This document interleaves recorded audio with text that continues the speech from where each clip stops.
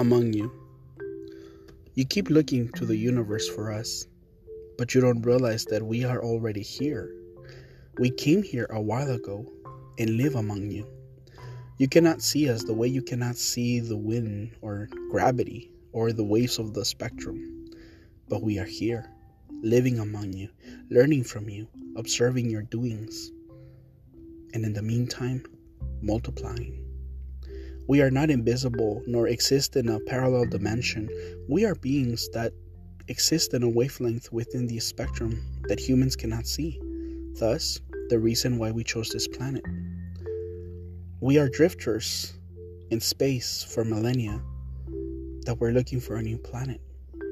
We first landed in your planet mid-last century and have lived among you all this time. We have managed to stay hidden from you since then. Yes, you guessed right. We want your planet. But due to planetary laws, we cannot simply invade you or take it away from you. If we acted in such a way, if we were to take it over, the Alliance would have bases to eradicate the remainder of our species.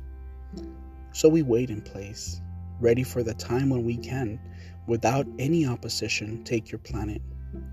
This is not to say that we have remained idle all these years. We have infiltrated your governments, your technologies, your economic systems, to persuade, to encourage them to act in a way that is detrimental to you and your future.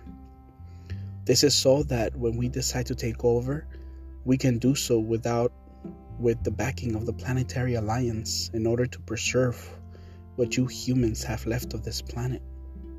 Once you have passed the threshold, the point of no return, we will have ample excuse to take over. We are not your enemies, but we do desire the planet that you so willingly destroy.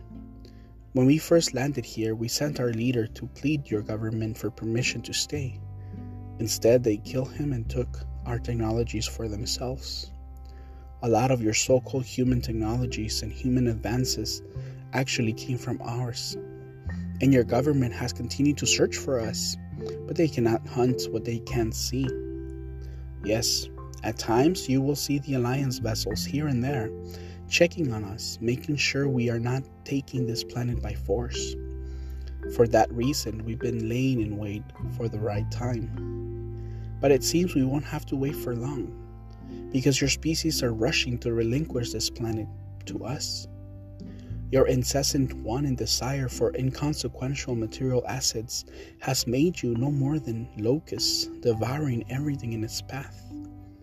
We have not stayed idle. Your world has been a haven for our species, and as soon as we take it, we will restore it, and then our species will flourish and finally have a home.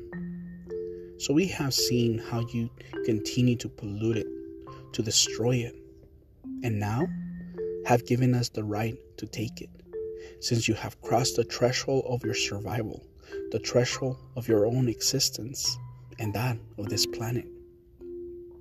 You are killing yourselves, you are divided, your planet is dying, and your species are more interested in being entertained rather than face the reality of their existence.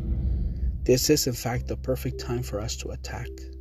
This is the perfect time for us to take over.